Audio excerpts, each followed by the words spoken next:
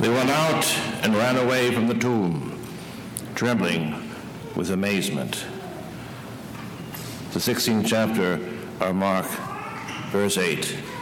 In the name of the Father, and of the Son, and of the Holy Ghost.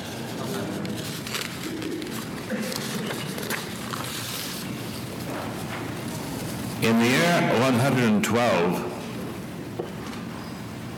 the Roman governor of Bithynia, which is a province in northern Asia Minor, Pliny, the son of the notable naturalist by the same name, reported in a letter to Emperor Trajan how he was treating the group of people known as Christians.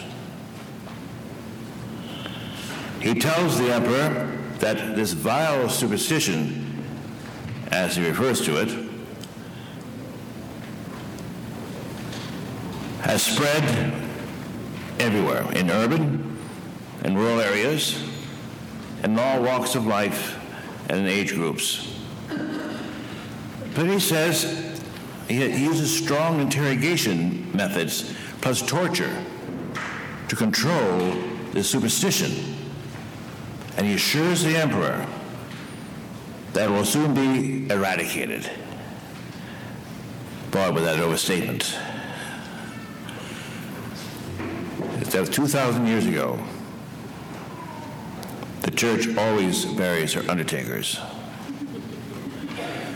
But Pliny hadn't gotten the word. He hadn't heard of the empty tomb.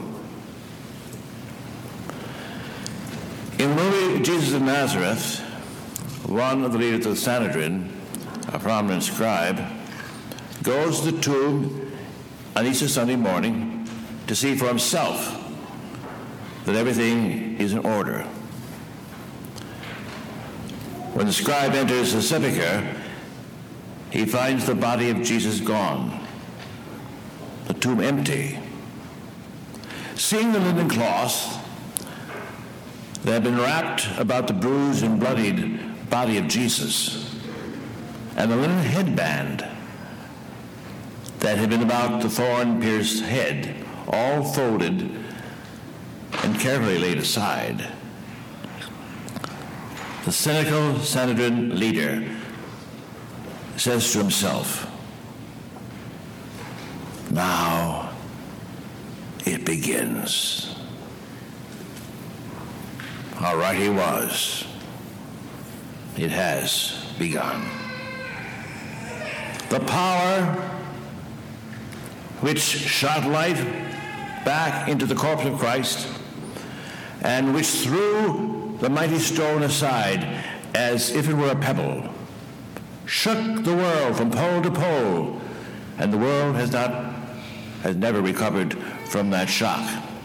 And the aftershocks are still felt to this day. Because of the resurrection, a message of truth and spiritual freedom went out to all parts of the globe, carried by the church.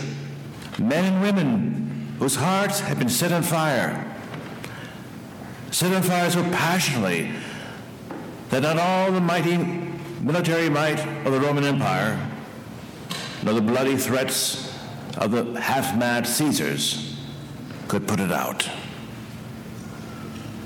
It has begun. On Easter Sunday afternoon, two men were walking to Emmaus from Jerusalem. The disciples were very disappointed over the events of Good Friday, and the news of the body of Jesus was not in the tomb.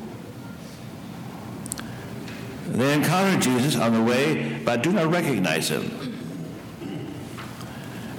Seeing their sadness, Christ begins to explain why the Christ had to suffer before he entered his glory. The disciples then invite the divine stranger into their home for dinner.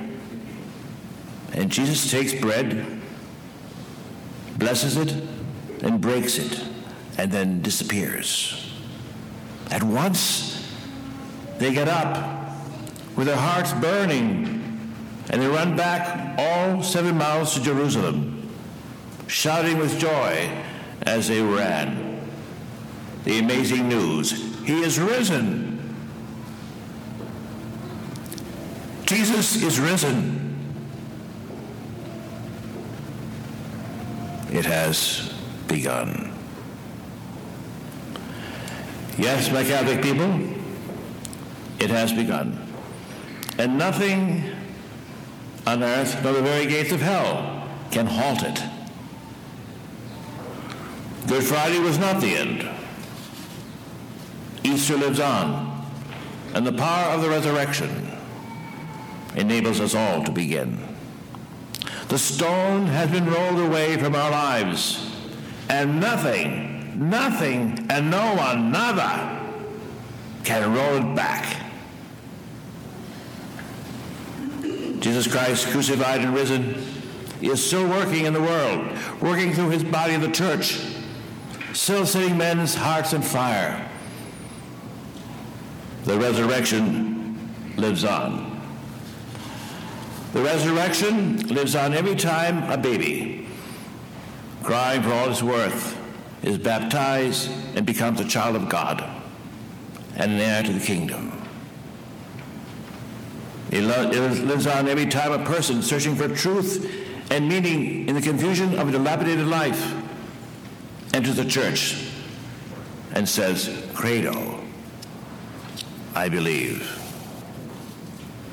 It lives on every time a sinner has his soul cleansed in the confessional. It lives on every time a prodigal son or daughter returns home to church after years away. It lives on every time a young couple, forsaking all others, pledge their lives together in matrimony. It lives on every time a fractured marriage is repaired, or wounded relationship between parent and child healed.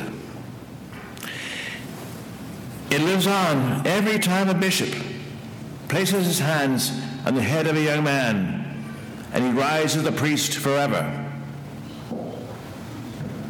And the resurrection lives on every time that priest bends over the bread and says, "This is my body,"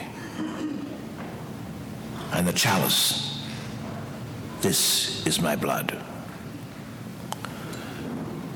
It lives on whenever an aged person is touched with the oils of the church, whenever a prisoner is counseled, a hungry man fed, a homeless man sheltered, a child instructed. The resurrection lives on in McLean, Reston, Washington, New York, Rome, Calcutta, Baghdad, Tierra del Fuego. It lives on in the Catholic Church, in the wild hearts of believers everywhere. When the disciples encountered Christ on the way back to Jerusalem, he commanded them, "Go and tell."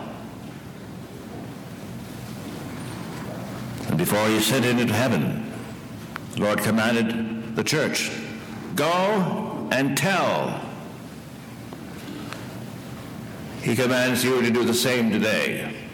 Go and tell. Go and tell everyone you meet by your word and behavior that sin and death and pessimism have been conquered. Satan has been overcome. The tomb is empty. Life is not ended. For Jesus is risen. It has begun. In the name of the Father, and of the Son, and of the Holy Ghost. Amen.